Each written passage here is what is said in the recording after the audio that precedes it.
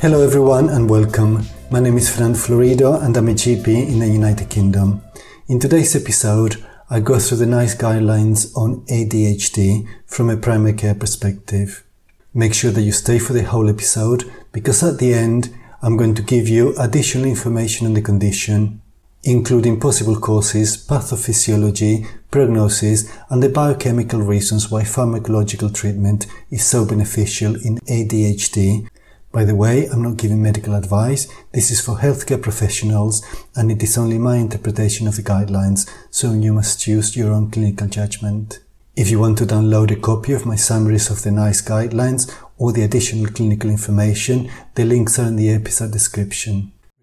Remember that there's also a YouTube version of these episodes, so have a look in the episode description. Right, so let's get straight into it. The guideline covers the recognition, diagnosis and management of ADHD, both in children and adults. It is aimed at doctors who specialize in ADHD, but I have summarized it focusing on what we need to know in primary care.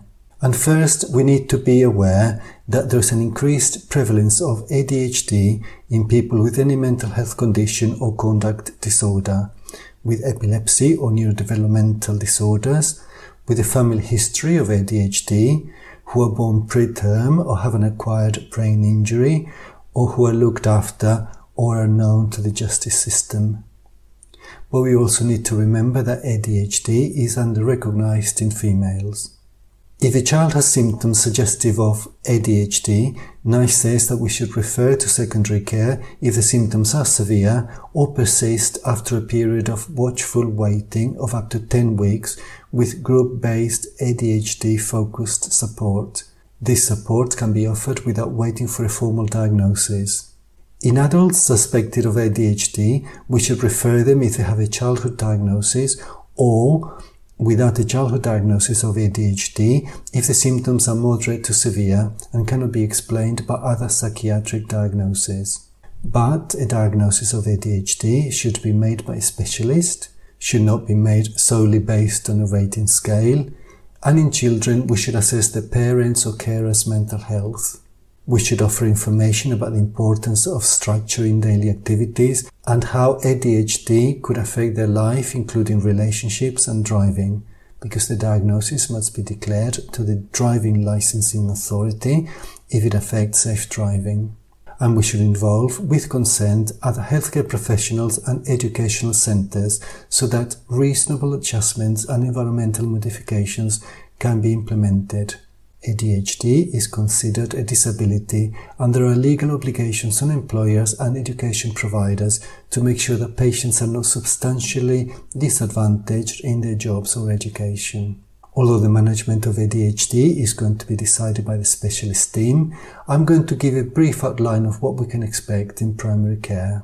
In patients under 17 years of age, the first-line treatment is an ADHD-focused group parent training program followed by medication and CBT if there's significant impairment. Medication should not be offered to children under 5 without a second specialist opinion, preferably from a tertiary care centre. In adults, CBT and medication should be offered for symptoms that persist after environmental modifications. Examples of environmental modifications may include changes to seating arrangements, changes to lighting and noise, reducing distractions, for example using headphones, shorter periods of focus with movement breaks, reinforcing verbal requests with written instructions, and for children, the appropriate use of teaching assistants at school. In terms of diet, we should not advise elimination of artificial colouring and additives, but if there are foods or drinks that appear to influence hyperactive behaviour, they should keep a food diary. We will refer to a dietitian if the diary supports a link, and any specific dietary elimination should have specialist input. We will not advise dietary fatty acid supplementation, and we will explain that there is no long-term evidence about a few food diet for children. Before starting medication, a full health assessment should be performed, including height and weight, pulse and blood pressure, and a cardiovascular assessment. However, an ECG is not needed before starting stimulants, atomoxetine or guanfacine, if cardiovascular history and examination are normal and the person is not on medicines that increase cardiovascular risk. A cardiology opinion should be sought before starting medication if there are cardiac concerns or high blood pressure. A pediatric hypertension specialist should be involved if the BP is above the 95th centile. The recommended medication choices are as follows. For patients aged 5 to 17 years of age, methylphenidate first line, then lisdexamfetamine if methylphenidate is ineffective, then dexamphetamine if responding but not tolerating lisdexamfetamine. Atomoxetine or guanfacine is only used if previous choices have not been effective or tolerated. For adults, we can give either lisdexamfetamine or methylphenidate first line, then switch between them if the first choice is ineffective, then dexamphetamine if responding to but not tolerating lisdexamfetamine, and atomoxetine is an option if previous choices have not been effective or tolerated. Unless advised by a tertiary service, the following should not be given: guanfacine for adults, clonidine for children, atypical antipsychotics in addition to stimulants, and medication not included in the recommendations. Some considerations when prescribing ADHD medication are: modified release once daily preparations are generally preferred. Immediate release preparations offer more flexible dosing during initial titration to determine correct dosing levels, but there is more risk of stimulant misuse and aversion. A modified release preparation of methylphenidate in the morning can be used with an immediate release preparation at another time of the day to extend the duration of effect. We should be aware of the risk of diversion for cognitive enhancement or appetite suppression. After dose stabilization, prescribing and monitoring of ADHD medication should be carried out under shared care protocol with primary care. In terms of general monitoring, apart from monitoring the effectiveness of the medication on ADHD symptoms, we should monitor other aspects such as height and weight, measuring every 3 to 6 months depending on the patient's age, and we will seek advice if there are clinical concerns. Heart rate and blood pressure should be checked before and after each dose change and every 6 months. We will not offer routine blood tests or ECGs unless clinically indicated. Dose adjustments and referral may be necessary if there are cardiovascular concerns. If a person taking stimulants develops tics, we should think about whether the tics are related to the stimulant, tics naturally wax and wane, and whether the tics outweigh the benefits of ADHD treatment. If tics are stimulant related, the treatment should be reviewed. Other possible side effects include erectile and ejaculatory dysfunction with atomoxetine. New or worsening seizures. In this case, we will stop any medication that might be contributing to the seizures, cautiously reintroducing it if appropriate. And disturbance of sleep and behavior, which may require dose adjustment. In terms of supporting adherence to treatment, there is a whole section on this, reminding us to be aware that adherence may be an issue precisely because of the nature of the patient's ADHD symptoms. And finally, ADHD specialists should review medication at least once a year, and trials of stopping medication and reducing dose when appropriate should be considered. Right, so this is the end of the actual guideline. However, when I read it, I missed a bit more of general clinical information on ADHD. And as promised, let's cover these areas now.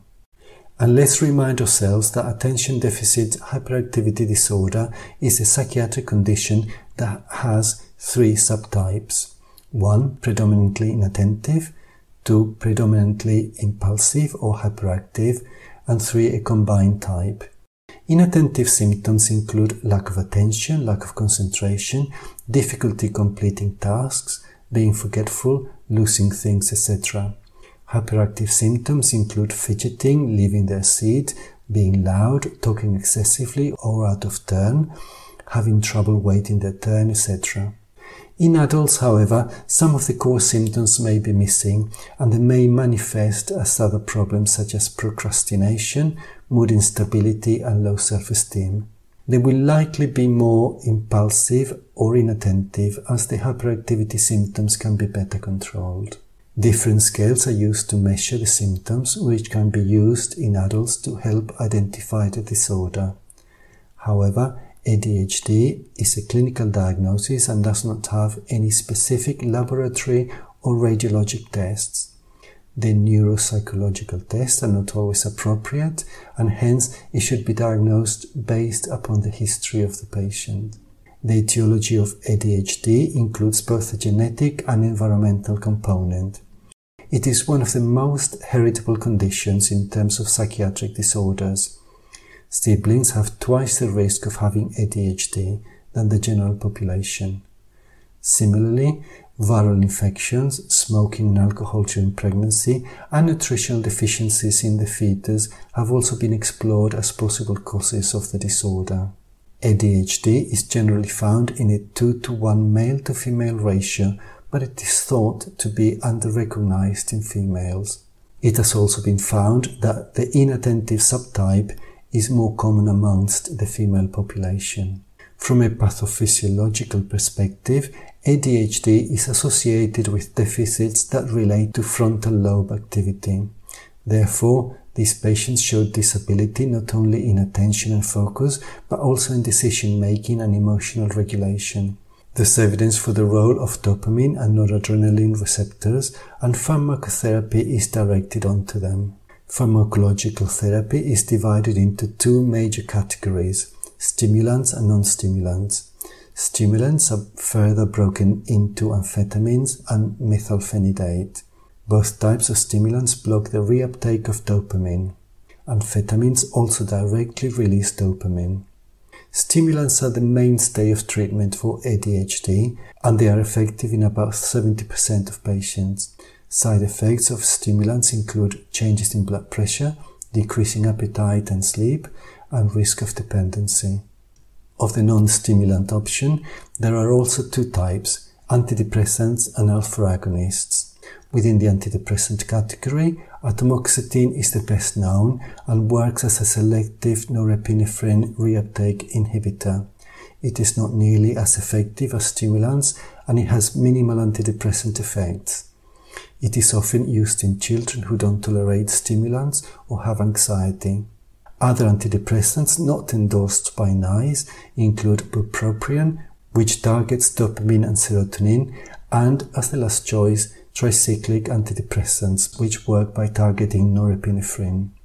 Finally, alpha agonists such as clonidine and guanfacine can be used, but are associated with multiple cardiovascular effects like lowering blood pressure, sedation, weight gain, dizziness, etc. They are found to be more effective in younger children than adults. Trigeminal nerve stimulation has recently been shown to be helpful for children not on medication. The device generates a low-level electrical impulse which seems to suppress hyperactivity.